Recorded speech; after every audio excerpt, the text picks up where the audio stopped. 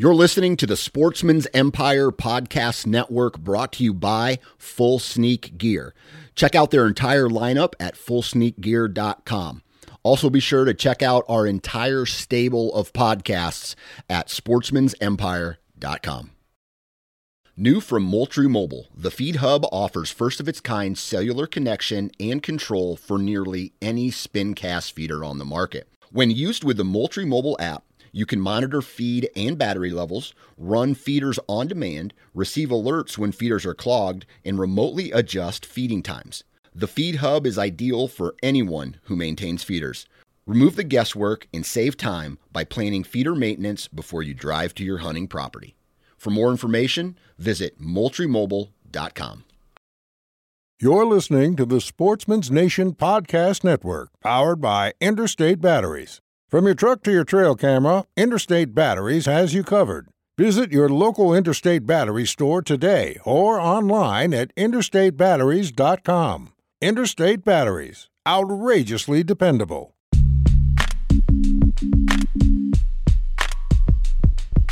Welcome to the Nine Finger Chronicles podcast, brought to you by Exodus Trail Cameras, the #1 podcast for bow hunting product information and hunting stories from across the nation.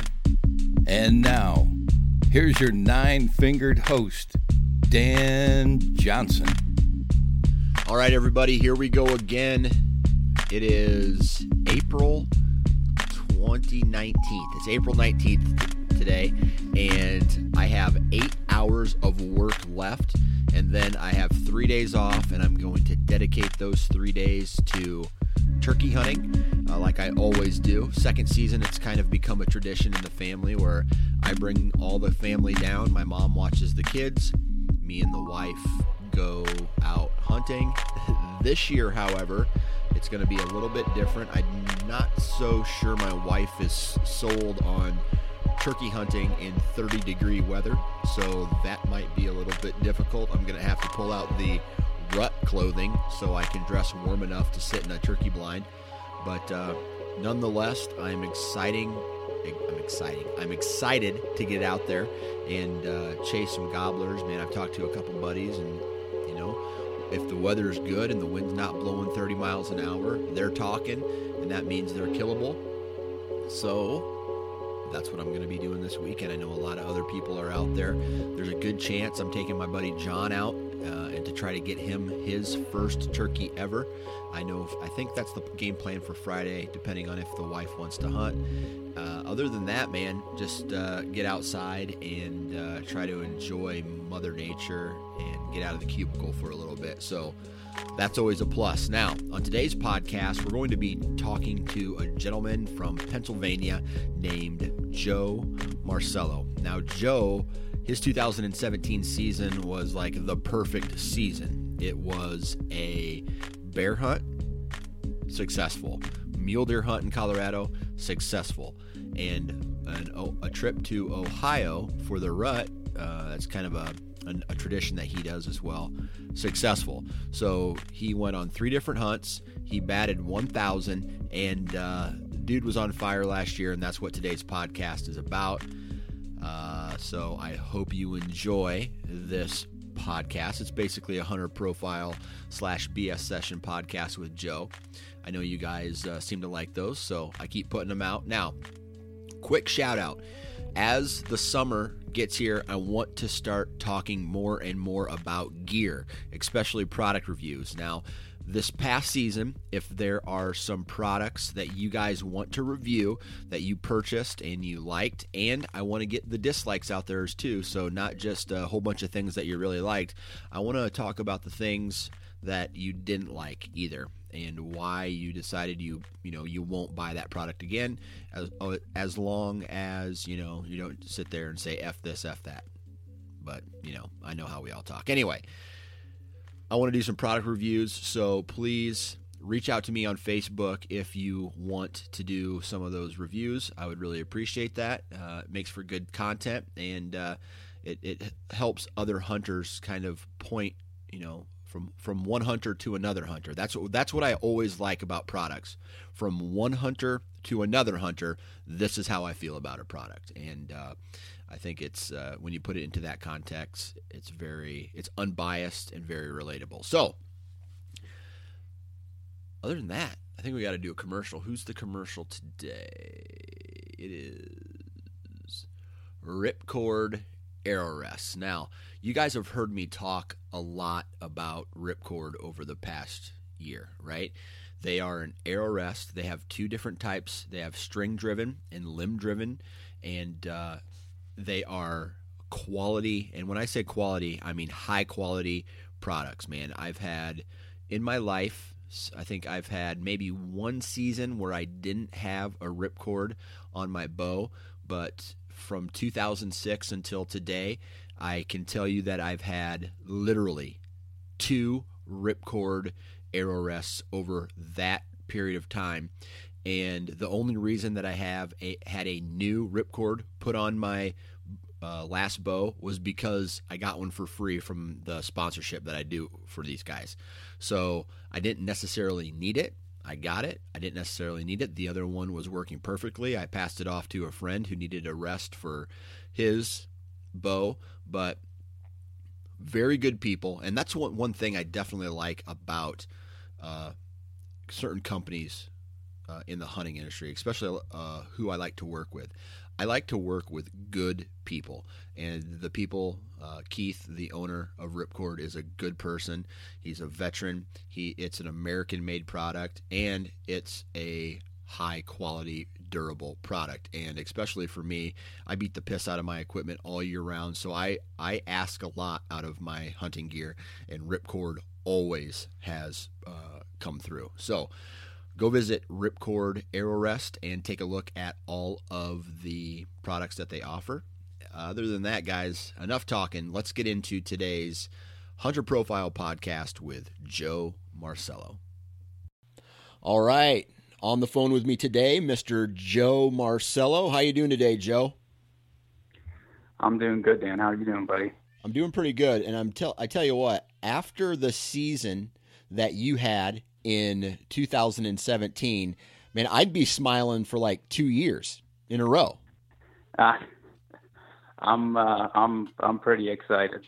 Like I said, I got quite the taxidermy bill. I'm doing a lot of side work right now to try to catch up for pay for my habits. Well, I tell you what, we're gonna get into the ins and outs of that here in a little bit. But before we do, why don't you tell everybody where you're from and what do you do for a living? I'm from Monaca, Pennsylvania. It's in the southwestern part of the state, and I'm a commercial electrician. Okay, so you stay pretty busy throughout the year? Pennsylvania. Yeah. Okay. Yep. Yeah. Stay pretty busy. Okay. So what part of the state is that in? Southwestern part of the state. Okay. About 45 minutes north of Pittsburgh. Okay. All right. So do you hunt whitetails out there as well? I do. Yeah, that's mainly, my passion. That's, it's pretty much all year round as far as scouting, and it really never ends. Gotcha. Okay. And just to put it in perspective, how old are you? I'm 25. Okay, 25. All right, so you're 25 years old, and you're getting ready to go in. Well, I want to even go back a little bit before we start talking about this, because how long have you been a quote unquote deer hunter? About 7 years. Basically, started my senior year of high school. Once I was done playing football, because I really didn't have any time in high school, just because that was so demanding as far as the schedule. Gotcha. Okay. So your senior year in high school, you started hunting, and you started, enjoying it. Was it something that you kind of did like a little bit here, a little bit there, or is it something that you kind of just cannonballed into and said, man, I'm a hunter now? Well, I took my hunter safety course when I was maybe like a freshman, but I never really had anybody to take me. I don't have any family locally that hunts or anything like that. And so I had the, kind of desire, the house I grew up in, there was about 20 acres behind it. So we were always in the woods growing up, me and my brother. But, kind of just once I had some time, kind of started to get into it. I really kind of put in quite a bit of time that first year, but it didn't really go as planned. That's for sure. Definitely screwed up a lot. Okay. And so your senior year in high school, you started hunting, and now you're 25. Something happened in that period of time to make you say, you know what, I really like this, and I want to start expanding to more than just whitetails. Talk to us a little bit about that. Well, after my first season, I pretty much just gun hunted. Well, I bow hunted. Once I started, my friend literally lent me a bow, and I started doing that very first season. And I hunted probably with a bow for like maybe a month or so, and then it basically was going right into rifle season. So I gun hunted primarily that first year, and then the second year I shot my first deer with a bow in the early season of Pennsylvania, and then that's what really started it. And after that, it was just on to the next thing. Just first shoot your first deer, got that out of the way with a gun, then moved to shooting. The goal was to shoot any deer with a bow, and did that, and then it was trying to shoot a buck, and and it just kept escalating. Right. Just new goals every year. Right. So I like that approach to it, because for me, I didn't start hunting serious until later in life. However, I was exposed to it at an early age through uncles and through friends and friends of friends. And I was exposed to this quote unquote big buck. You got to shoot a big antlered buck. You got to shoot a big antlered buck. Were you exposed to the quote unquote antler craze as a young man? And did that have any influence on what you shot throughout the year? No, not at the beginning. At the beginning, I would have shot the first legal buck I could see. I was just hoping to see a buck at that point. Right. When I first started, my very first buck I shot was a 6-point with a rifle, and I was on top of the world whenever I shot that deer. So right. But as the years progressed, obviously after I shot my first buck with a gun, then it was hey, get the first buck with with archery tackle, and then from there just keep getting bigger and bigger. And I shot a pretty nice one in 2016, and I was like, man, this might take a while to shoot one bigger than this. And then the next year, I shot this past season, I shot an even bigger one. Right. So I'm gonna have to start putting an addition on here to try to take care of these deer mounts, or start to learn how to do it myself to keep up with the the cost of it. Right. Absolutely. So then, when you started hunting more in Pennsylvania, and then did you go outside? When did you start going outside of the state? Because I know you mentioned you hunt in Ohio. Yes, I love Ohio. I'd move there if I could, but my job, I work in Pittsburgh, so it's that'd be a little bit of a haul for me. But right.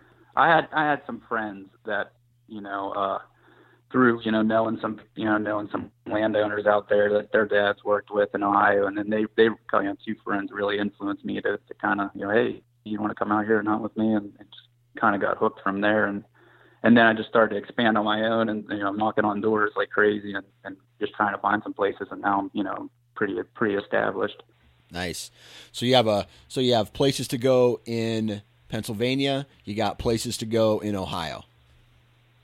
Yes. Multiple places. Yeah. Okay. I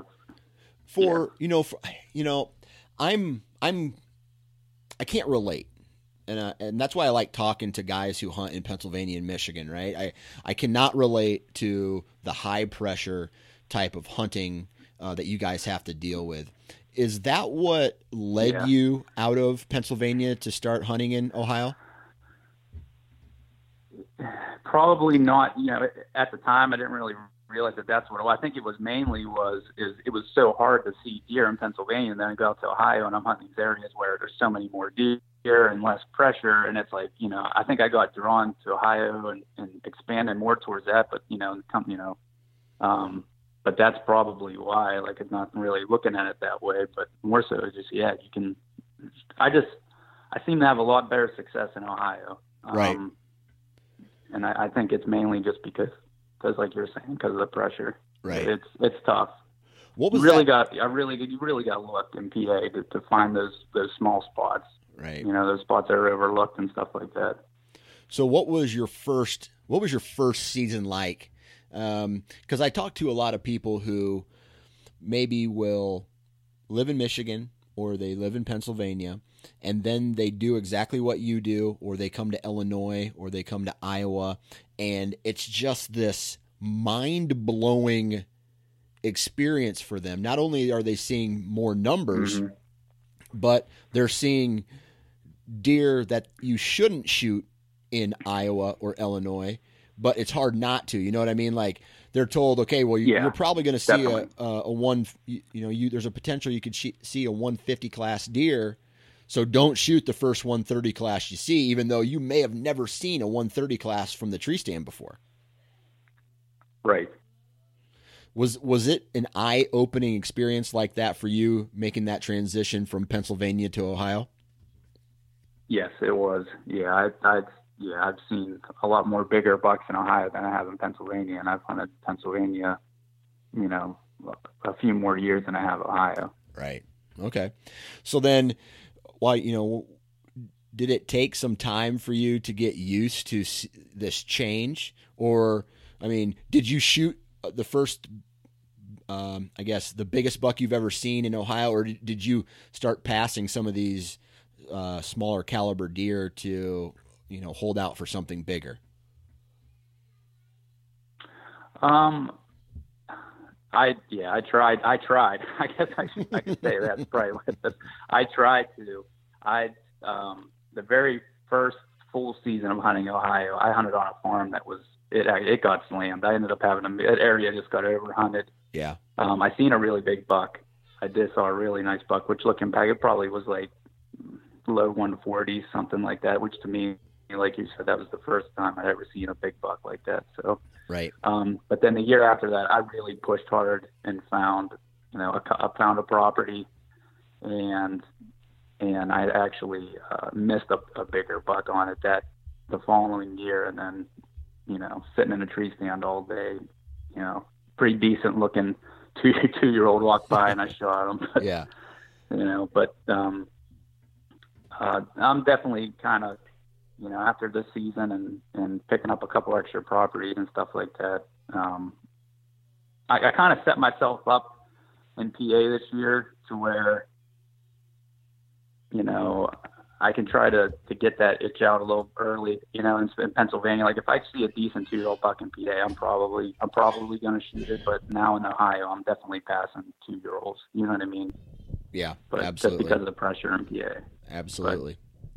So now I want to talk a little bit about, you've been in the game. You started hunting when you were roughly 17, 18. You're 25 now, so that's 7 years roughly. You've been hunting, yeah. So somewhat still you're younger, right? You may have a little bit more experience than most, but you're still in that what I'm going to call a younger age class, I guess you'd say. What then kind of made you think, there's more to this world than just whitetails? What made you start thinking about maybe either, heading north to Canada or heading west to, Colorado? I have quite a bit of friends that they travel a lot and hunt a lot, and just, it always seemed like, I'd get invited on the trips, but just didn't seem like, something would come up and I couldn't go and I couldn't spend the money at the time. And then, kind of just got a little bit more established and settled down with everything. And then finally pulled the trigger and had a couple of good opportunities at some cheaper trips to do it yourself hunts, and just, was tired of sitting on the sidelines and having all my buddies send me pictures. So kind of, I wanted to get out there, right, and try something different. So what did you have to do when you made the mental decision to say, you know what, I want to do one of these hunts? What were some of the preparations, the steps? What kind of preparation did you have to do to, make those thoughts then become a reality? Saving, being more, mindful of my, spending, you know what I mean? Like, like it goes with new gear, you want to buy the newest and greatest thing. I kind of realized, hey, I have everything I need to be successful and to hunt whitetails. And, I really don't need to spend any money. So really just saving and then doing some, some side jobs and really pushing on that to make some extra cash. And that was the biggest thing was, just putting all that money away and just staying focused on, getting out of here and going somewhere else. Right. So going along with the savings, there has to be some other prep work too, right? Because you can't just, I'm going to drive to Colorado and I'm going to shoot a mule deer or an elk. Okay. Right. There's some other prep work, some research maybe. What did you do as far as finding out what species you wanted to hunt and where to hunt that species? My one of my best friends who I hunt with, he had went on the bear hunt that I ended up going on this previous spring the year before. So, he was successful. He shot a big bear with his bow and, I got me all fired up and he's like, dude, let's go back next year, start saving and let's go. So as far as the bear hunt was concerned, that was completely new to me. He had kind of done most of that homework from being there a year before, but, we got there and we set our own stands and looked, and whatnot. But the mule deer hunt is what kind of, I spent a lot of time on Onyx maps, mapping out where I wanted to go once I got there. I took a lot of time and emailed the conservation officer down there, asking him questions about the area, whatnot. And, but that was about it. I mean, a lot of time at the range as far as for my rifle in Colorado. I was practicing, shooting at like 400 yards pretty consistently, and then I go out there and I shot that buck at like 100 yards. So it's kind of funny how it worked out. But right. Now, did you do any type of physical preparation? The buzz that in the quote unquote hunting industry or social media is all these people hitting the gym and taking mountain ops and doing that kind of stuff. Did you do any prep work for this trip? For those trips? No, nothing as far as like with pre-workouts or anything like that. No supplements really, just kind of worked out. Yeah. And I have a pretty physical job. So, I stay pretty active, but, this year I've definitely, I really started to work out a little bit more just cause after I shot that buck in Ohio this year in archery season, I thought I was going to be laying on the ground there with them after, about halfway through the drag. So I definitely have started to hit the gym a little bit more again. Gotcha. But, so let's hit this season up, 2017. So just to give a little, I guess, foreshadowing, you have a bear hunt planned, you have a mule deer hunt planned, and then you're going to Ohio for your typical whitetail hunt. So let's start at the very beginning and let's start talking about this bear hunt. Okay. Well, it was, we left May 21st, and it was about a 13-hour drive to get up there. We got up there, got set up at camp, met with the outfitter. And this was in Canada, right? This was in Ontario. Ontario. Yeah, okay. It was in Ontario. Yep. Ontario, Canada. Yep. Met with him. He showed us the sites. You know what I mean? Like I said, it's it's pretty much just dog. He just put dog food in buckets and then tire wired them about, I don't know, probably about 5 feet high. And basically, he didn't run any trail cameras, nothing like that. He basically, is an old German guy who had lived in Canada for like 40 some years. He just said if the bucket was ripped down, then chances are it was a smaller bear because they couldn't just stand on their hind legs and look inside and to get the bait. So that was our former trail camera until we got there. Then, you know, we obviously set our own, but, you know, put some cameras up, you know, had some bears coming on camera, didn't see anything the first night there. And then the following evening, I shot my bear at about 8 o'clock, and it was probably like 65 yard shot, something like that. And this was the rifle. Okay. So I mean, the way you described it made it sound like it was just real easy, right? You got in contact with an outfitter, he put dog food out, and then 2 days later you shot a bear. Yeah, I probably should have been a little bit more picky, but you know, I was just going up there to shoot a bear. It's not like, you know, it wasn't like whitetail hunting me where I had to shoot, you know, a nice sized buck. You know, it was I just wanted a bear. A bear was a bear to me. Right. It was more for the experience. Absolutely. So then, you know, it was, you know, you went to an outfitter. It sounded like, but you had to go put your own tree stands up. So yes. Was this the guy says, hey, there's probably a bear in this area, go do what you got to do? Well, he had pre-baited 2 sites, and then we started our own, you know, bait site once we got there on a different area that we could hunt. Right. And yeah, we just, you know, we set our own stands, which I'd you know, I kind of rather do that anyway, you know, because I didn't really. And that was another reason why I wanted to go, you know, I was kind of a little bit more drawn to doing this hunt, is because I don't want to just show up somewhere and somebody just say, hey, go climb up this tree. Like, I want to have some sort of thought into it. You know what I mean? Right. So, you know, we set up some stands for some different winds, and you know, and that was that. And yeah, the second night, I did. I probably should have been a little bit more picky, but hey man, first bear, I was, right? It was off. I just got the shoulder mount back last week, so I'm pretty excited. It looks awesome. Okay, so from a monetary standpoint, how much did that bear hunt cost you? Not necessarily the gas there and back, but the tag, the outfitter fee. I mean, what else? Whatever other fees there were associated with it. It was about $900. Okay. So it was fairly cheap. Yeah. It was fairly cheap hunt. Yeah. That sounds Yeah, that sounds really cheap. So it was $900 for the license and the outfitter fees altogether? Yes. Okay. Man, that sounds really cheap. That was $900 US, which the rate was pretty decent at the time. I think it ended up being like a little over $1,000 Canadian dollars. Yeah, it was really cheap. That's another reason why I wanted to do it. The outfitter is, well, I should start like this. My one buddy, who's probably one of my best friends, he lives,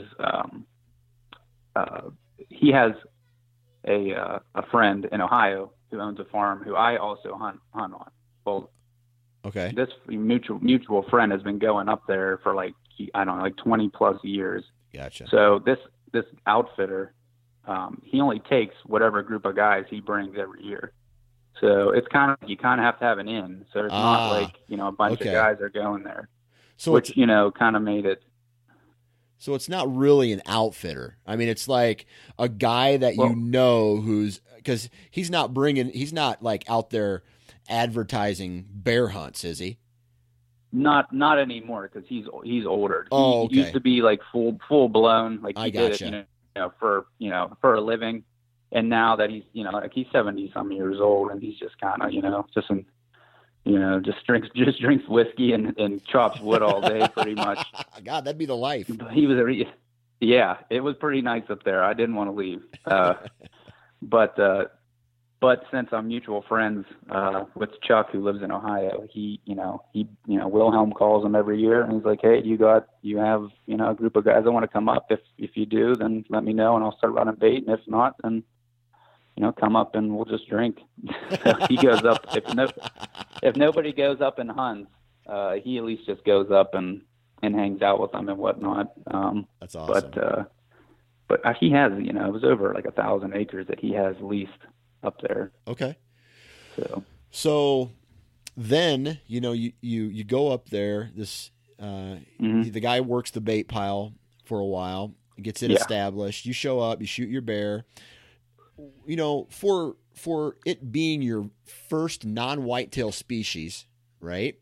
What was what was that like? What was that experience like when this bear finally starts working its way in, and you make the decision to shoot it?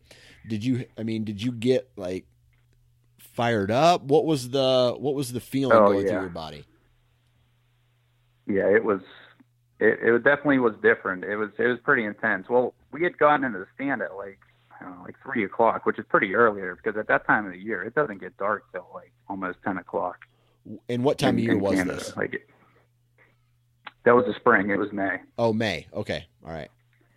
Yeah, it was May. It was spring up. Yeah. And we were, like I said, we got to stand at 3, and I think around like 4 o'clock, we were in like a pine thicket, and I looked down, and there's the bigger bear that I had on camera was literally right under our tree, and we had no idea he was even there, that he had snuck in. It said they're so quiet, and then on top of it, just being in those pines with the needles. I mean, he snuck right up on us, and I think he caught our ground scent because as soon as I caught him below us, he kind of caught us and took off. So, that was pretty intense. And then, he runs off, but, we're trying to look for him to see what he's doing. And then, about 30 minutes later, I just see a flash of him about 100 yards away, circling downwind of the bait, So then, I got all amped up again because I had seen him. And then about another hour went by, and same deal, you start to kind of, he just wandered off, like, he's not going to come in. Right. And then I seen him again, just kept seeing flashes of him on and off. It was, you get all amped up, and then you wouldn't see him again for an hour, and you'd be like, from high to low. And then my bear came in, which I assumed was the bigger bear that we had been seeing flashes of, kind of coming in and out all evening. And as soon as my bear stepped out, I didn't hesitate at all because it was the first shot I'd actually got at it. You know what I mean? And I just dropped it. Yeah, yeah. So you shot him.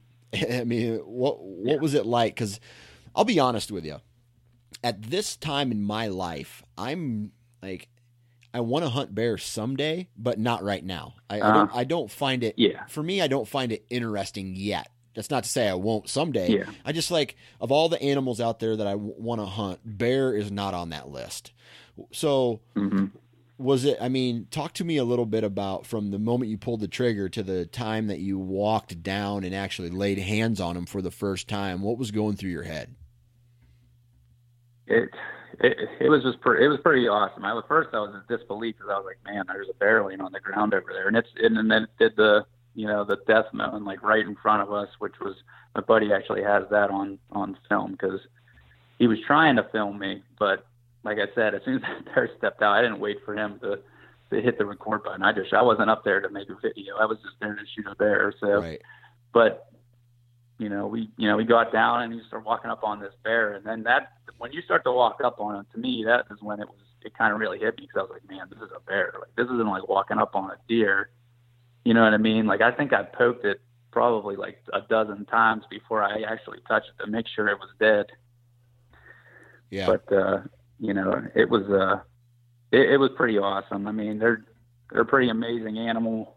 And, like you said, it's not, it wasn't exactly, super high on my list to do, but it was just a really cheap hunt. And I was, I always wanted to shoot a bear and I just kind of capitalized on the opportunity, but it's definitely, I think I did it once and, kind of experienced it, and that's I might do it again one day, but it's definitely not like, got me hooked or anything like whitetail hunting. Yeah.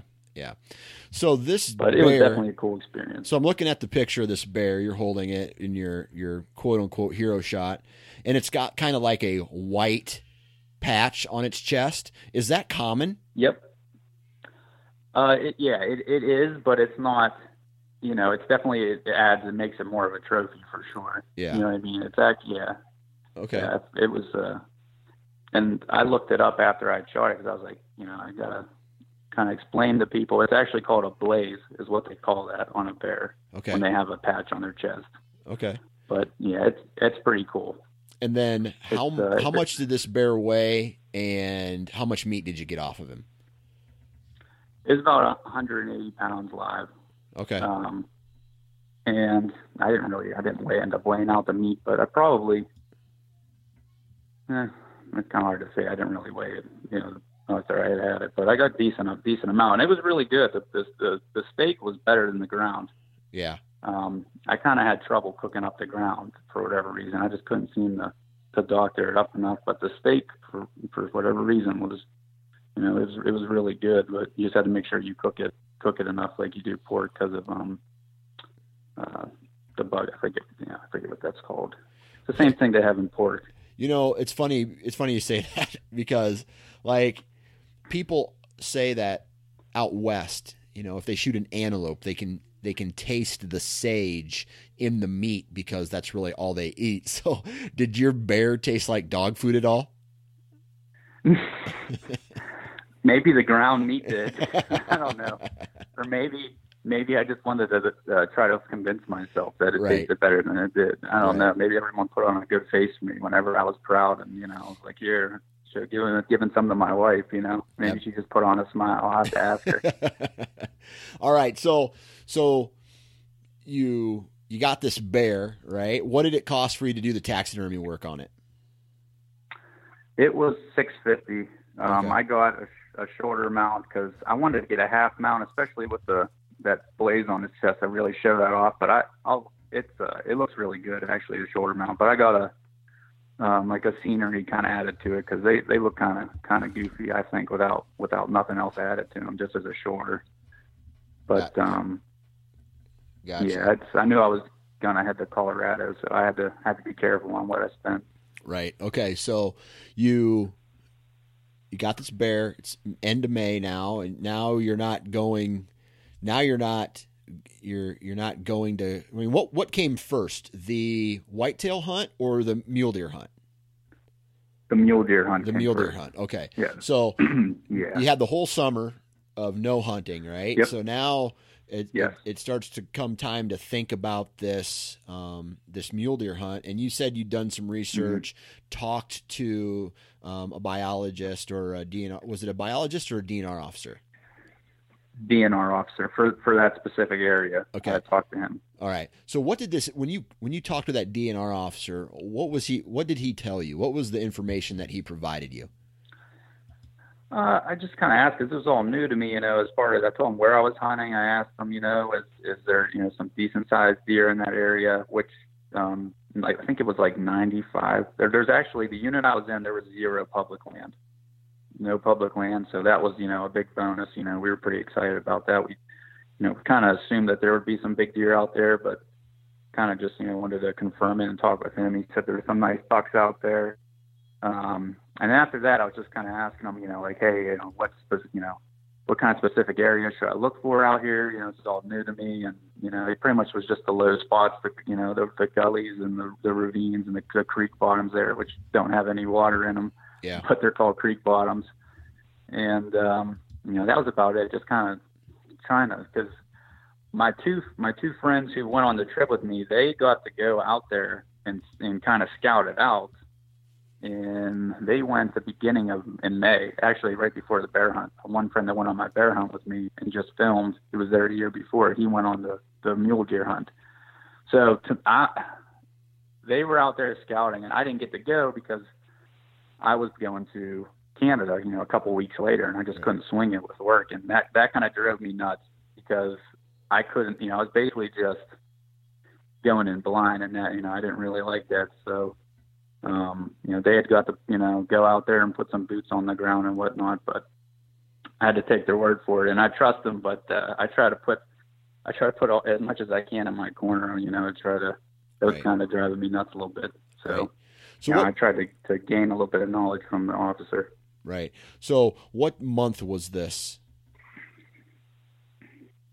October. Yeah, we left October 28th. Okay. So this was opening day. Right. Okay. So it was opening day of rifle, right? That you shot him with a rifle? Yeah, I believe it was their second season of rifle. Okay. Second season of the rifle season. So when you I mean, was this on public ground? Was it on private ground? What was the access like out there? It was on private ground. Okay. Private ground. My buddy's uncle, yeah, we stayed with him, and he got us permission from a neighboring rancher, and that's where we hunted. Okay. So was this like high country mule deer? Was it in the foothills? Where, like, was it the Eastern Plains? What was the terrain like out there? We were in Eastern Plains. It was just, rolling and nothing crazy in elevation, rolling hills, a lot of cactus. I learned that the hard way. I still got them in me. But yeah, rolling hills, a lot of brush, very, pretty open. Okay. Very, very open terrain. Besides the creek bottoms, that was about the only cover. Right. So was this a hunt that, I mean, when you got out there, I mean, I've been to Colorado before. It's absolutely beautiful, right? The entire West is beautiful. But when you got out there and you didn't do any scouting, did what the DNR officer tell you and what you were seeing the first day as far as deer numbers and terrain and whatnot match up with what he was kind of talking to you about? Yeah, they pretty much were in the lowlands and then in the gullies and stuff like that. My buddy had jumped one and shot one out of a ravine. So, it definitely was accurate. That first night we got there, we got him from the airport. His uncle picked us up, got something to eat, and I was ready to go out then. But we met with the landowner, and he kind of showed us, which pasture to go into, which was, I think it was, 1,500 acres. Yeah. So, that was just one portion of what he had that he let us hunt, and he had quite a bit more, but that's what he let us hunt. So he showed us, where to go in the morning, where to park. And, we kind of just glassed the first night and just kind of got a feel for everything. And what were the numbers like? The first, what's that, as far as the deer? Yeah. We really didn't see a ton, really. It was kind of a little bit concerning. I mean, but we all ended up doing fairly well for how it started and how it looked. Yeah. Really didn't see it. We had a group of, I think it was about 6 come through the first morning, came through his property, and my buddy had shot the one buck. And then, that was pretty much it for the day. We just kind of, helped him get it out of there and cut it up and whatnot. And the second day I shot mine. Oh no, I take that back. The second day I glassed, and I found an area where I was seeing a lot of deer cruising this creek bottom, cutting on from another bordering private property, which had looked like to be a lot of the bedding in there. It was pretty thick. And then they were cutting onto the property we could hunt to get to the water. Okay. He had so second day was pretty much just glassing, kind of, pinpointing the deer. And then the third day I shot mine about midday. Gotcha. So what were these mule deer? What were these mule deer doing? Like from the bed to, it sounds like they were bedding, then they were going to water. Was there any, what were they eating? Was there a food source? Was there like a ag field around or what? No, not really any ag fields or anything like that. Just kind of just the brush and whatnot. I mean, there's nothing really there. Yeah. You know what I mean? It's pretty barren. But yeah, it was pretty much from, coming from bed to feed in the water, and started to see a little bit of rutting activity towards the end of the week that we were there. It was just kind of starting to pick up. I wouldn't even say it was, maybe the beginning stages of their pre-rut when we were there. Gotcha. Towards the end of the week, it got a little bit colder temperatures, and we started to see, every time we'd see a doe, it had a buck with it. Gotcha. So then, the previous day, when you shot your buck, the previous day you said you did a lot of glassing. Did you locate this particular buck that you ended up shooting and say, okay, well, I want to go back here and try to kill that buck? I didn't locate that buck, but I located a lot of does. I've seen a lot of does bedded bedding in this shaded area in this creek bottom because, like I said, that's the only place there's really trees. Yeah. So the next morning, I got in there pretty early and got up on this I guess you could call it like a ridge, like overlooking down into the creek bottom. Gotcha. Just a pretty and I just caught him, coming out of there, and that was about it. About 100-yard shot and celebrated. Was this was this something that you had to prepare for with any type of preference points? No, this unit was, it was a draw, but the odds were really good.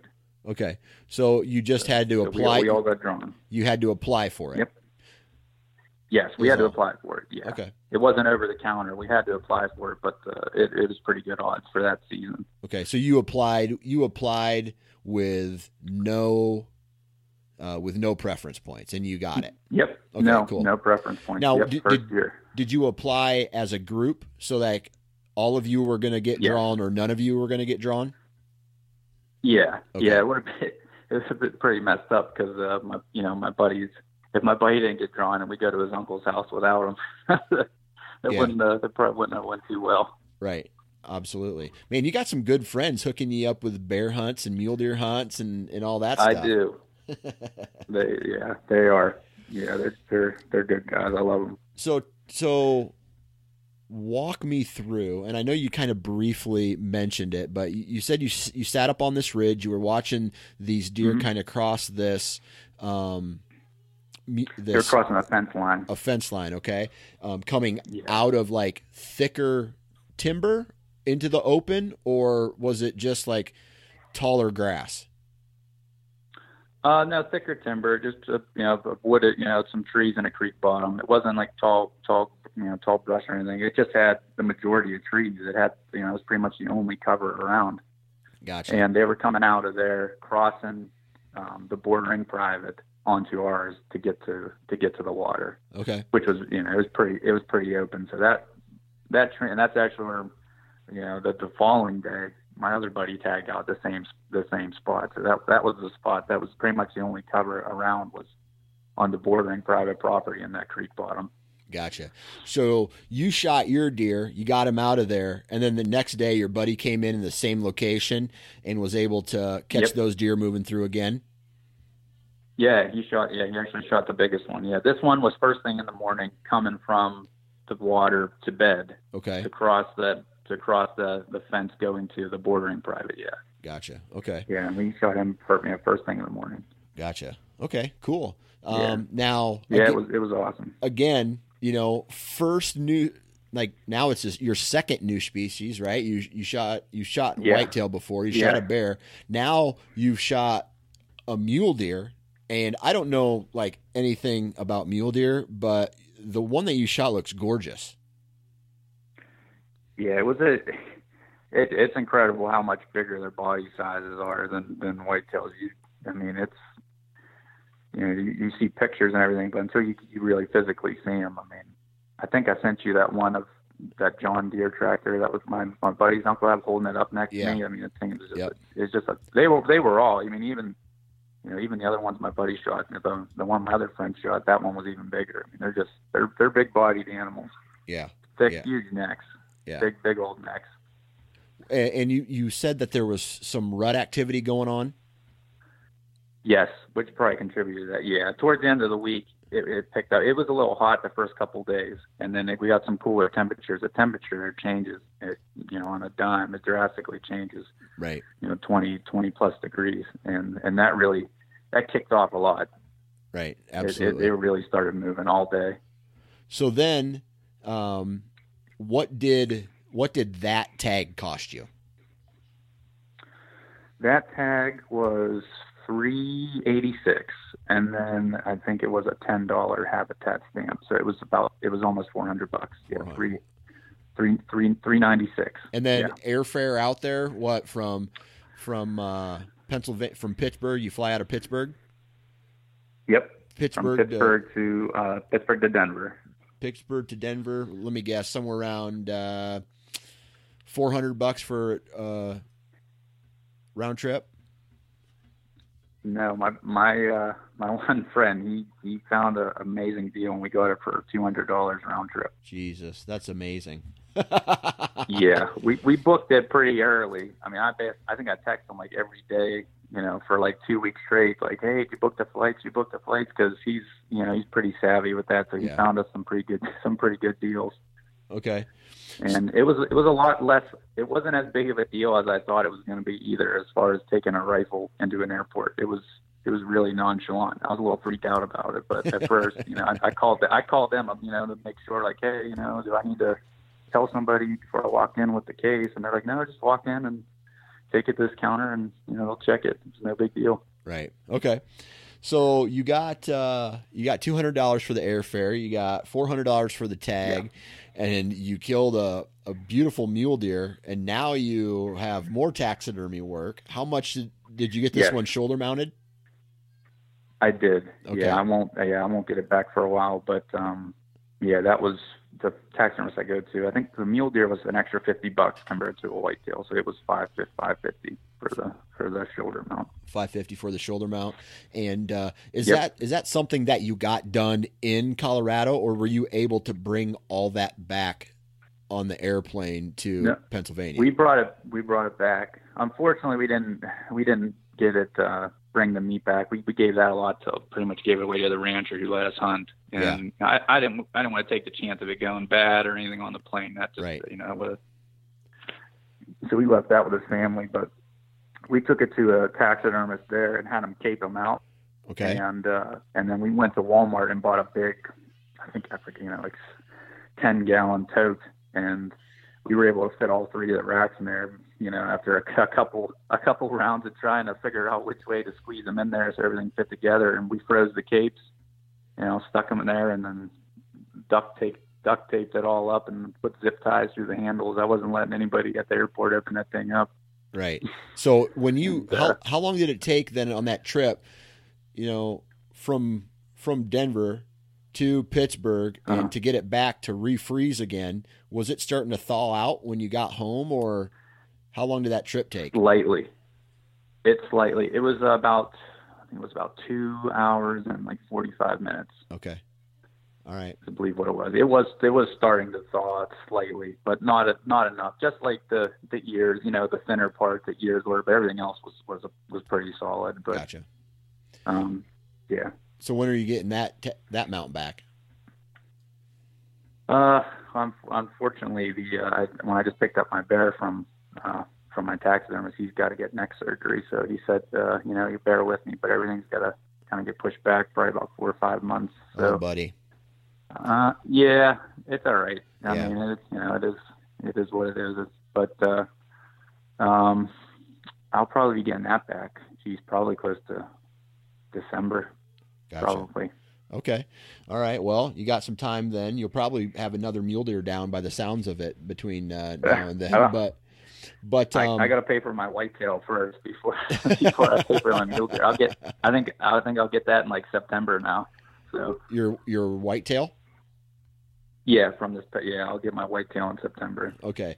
And that's September or October, hopefully. And that's the next thing we're going to talk about, right? Because you got a bear, you got a mule deer, and now it's late October.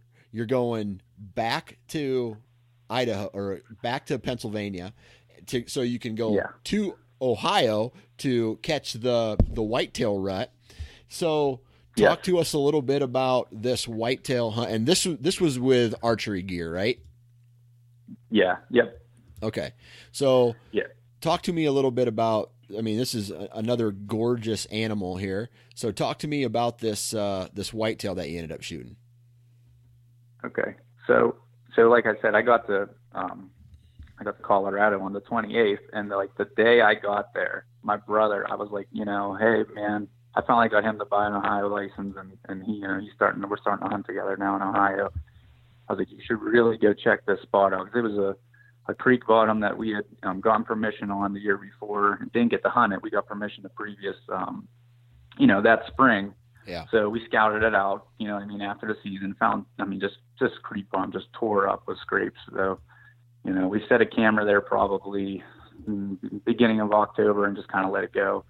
And I was like, man, you should go check that spot out. You know what I mean? Before probably at the end of the month, around Halloween. And the day I get to Colorado, he sends me like 4 or 5 pictures of 5 different bucks hitting the scrape in daylight. And I'm like, oh, I should have just stayed home and hunted whitetails and not went to Colorado. But so I get home that I shot my mule deer on Tuesday, flew home Thursday, took my wife to the airport on Friday morning, which was the November 3rd, and dropped her off, and then came home, grabbed my gear, and then headed out to this spot. My brother had hunted it a couple of days before, and he had seen a pretty decent buck. So I get out there and got my gear set, and head into the woods, checked our camera, and there was the buck I shot was there the night before at 5 o'clock. So, the wind was the same the day he came in the previous day that it was the day I was there. So I knew which direction he was coming from. So I kind of took a minute and looked around and picked what I thought would be, the best tree, kind of cutting the wind as best as I could. And got up in it with my lone wolf and my sticks and got set. And then that was about, by the time I got out there, it was probably 2:30, something like that. Yeah. And at 3:30, in front of me, there's a field in this bottom, all the way in the bottom. Now that field I can't hunt or anything, but I saw a buck walking the edge of it. I just kind of caught a flash of him, and I threw a couple calls at him, and I seen him, kind of working my way, and he disappeared. And then a couple minutes later, this buck comes, right in front of me, right into the stand, probably about 25 yards in front of me, and it's a it's a giant to me. It ended up being scoring about 150 inches, and he's just got this one branch in front of him, and I just can't. I figure there's no point in rushing and taking a shot and injuring him. I don't want to do that, And he ended up turning around and starting to walk back the way he came from, and I tried to stop him, and he just bolted. So that was a big bummer. And then I was kind of bummed out, but it's still early, so kind of just got back in the game. And about an hour later, I hear something coming behind me, and I turn around, and it's about a 140-inch buck coming. But this time he coming from a bad spot. He coming downwind of me, and he picked me up right away. He got me.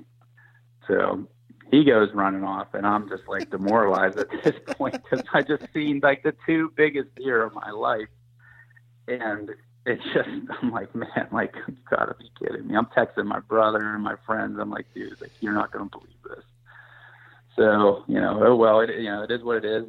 I'm out there. So, try to psych myself back into it again. And then at about 5:30, I heard a deer coming behind me, the same direction the previous one had came.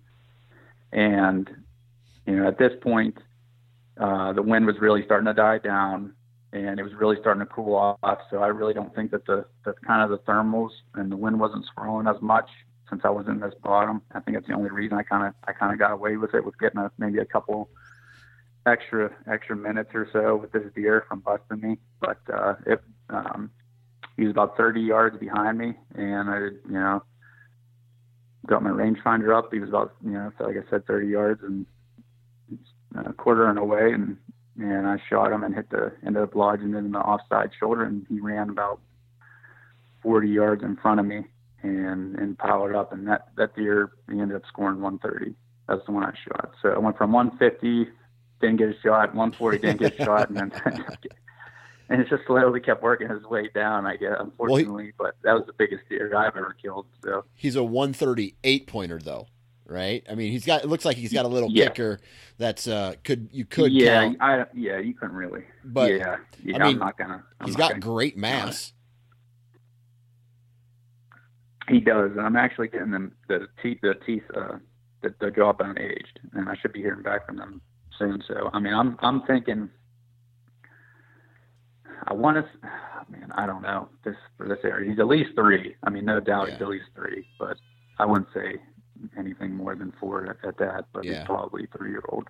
A good mass on his antlers, man. I tell you, it's another beautiful animal. Yeah, that one means a lot, because I've been hunting Ohio quite a few years now, and that was the biggest buck I shot there. I just really wanted to get it done there. I shot, like I said, in 2016, my first, big buck in PA, which was scored 121. And then, last year, that was my first big one in Ohio. So I was ecstatic. I can't wait to get that one back. That one means the most to me. Yeah. Just from finding the property, the year before and putting in all that work and find it, just, you do it all yourself and it all comes together. You can't beat it. Yeah. So now what, right? I mean, you just had one of the greatest years ever as far as, you're batting 1,000, man. You 3 different hunting trips, 3 different kills, well, wait a second. I got to back up. What does a non-resident Ohio tag cost? It actually literally just went up. It just went up, but not much though. I mean, it was 125. Now it's 141. 141. Okay. And then what, let me guess, $500 for the whitetail taxidermy? No. Oh wait, the taxidermy. Yeah. Yeah. 500. Yeah. 500. Okay. Let me read through. Let me read through your expenses. And you don't need to do the math. It's all good. No, I'm not going to do the math. I'm just going to say the numbers, right? 900, okay. 650, 400, 200, 550, 141, 500. Does your wife know how much you spent on taxidermy tags and hunting in 2017? Oh yeah. She's cool with it. Yeah. I owe her big time. Yeah. Yeah. Yeah. She's amazing. Oh man. So is this one of those things? Is this one of those things where she's going to be like, okay, now it's my turn. I want you to take me on a trip, or I want you to get me something special, or does she make comments like that? Well, yeah. Well, I mean, she really went out of her way last year, because I went on a bear hunt, and then we didn't do anything last year. We didn't go on vacation or anything, and then I went to Colorado too. So this year we're going to go on vacation for our anniversary in June, and then actually now me and my brother, we got, I don't know, I think we just got 7 different side jobs to do, and we're planning to go to Wyoming in October to try to do an antelope hunt on public land. So nice. That's next on the list. I'm just going to try to keep checking them off, I guess. But so Wyoming, because I'm yeah, go ahead. So Wyoming antelope is your next hunt. Any other additional hunts outside of antelope other than your whitetail hunt? No, not this year. No. Okay. All right. No, I'm still trying to recover from last year. Man, it's going to take you almost an entire season just to replenish the budget. It really is. That's why I'm like I said, I'm doing as many jobs as I can. I think we got 6 or 7 jobs to do, so that's gonna probably take care of it, and we're gonna be able to go. And it's pretty cheap to go to Wyoming too for a do-it-yourself hunt. It's right around $1,000, which it's pretty cheap per hunt. Yeah. That's bad. For everything. That's gas, track, tag. Absolutely. Compel. Well, man, I tell you what, I really appreciate you hopping on the podcast today, Joe, and walking us through the best. Sounds like, I mean, correct me if I'm wrong, but this is the best season you've ever had. Oh yeah, for sure. Yeah, I was very, very fortunate. This probably isn't going to happen too often. Perfect. Well, again, I'll try to make it happen as much as I can. But I hear that. Well, again, man, thanks for hopping on and sharing the stories from last season with us. No problem, man. Thanks for having me. Huge shout out to Joe for coming on the podcast, man. Really appreciate you taking time out of your day to hop on and share those kick-ass stories with us, man. Those are the kind of stories that make me want to get out west and go try other new, unique hunts and new things, new adventures, so to speak. So thanks for coming on. Huge shout out to all the partners of this podcast: Ripcord, Exodus, Wasp, Ozonics, and Lone Wolf. If it wasn't for those companies, I would be putting out less podcasts, and I like to put out a lot of podcasts, you may have noticed. So with their support, that is making this whole thing work and this happen and financing this whole thing. So please go out and support the companies that support this podcast. Thank you for downloading wherever it is you're downloading. Thank you. If you haven't already, go check out the Sportsman's Nation on social media. Check out Nine Finger Chronicles on social media. A lot of cool things coming, a lot of new podcasts every week. You know this. And my goal is to get better every week with this and continue to put out really good content with really cool, relatable people. And what else, man? It's turkey season. I'm going to go out and try to shoot a tom in the face, and then I'm going to eat him, and, all that kind of good stuff. And then after that, man, hopefully I find a couple mushrooms, and then it's time to start putting out minerals and trail cameras and starting this whole thing all over again, getting ready for elk. And I'm busy. The blog is coming, man. There's a blog coming to the Sportsman's Nation, so keep an eye out for that. Enough talking. I got to go to bed because I can hear my kid crying. If you're going to be in a tree, please, for the love of God, wear your damn safety harness. Have a good weekend.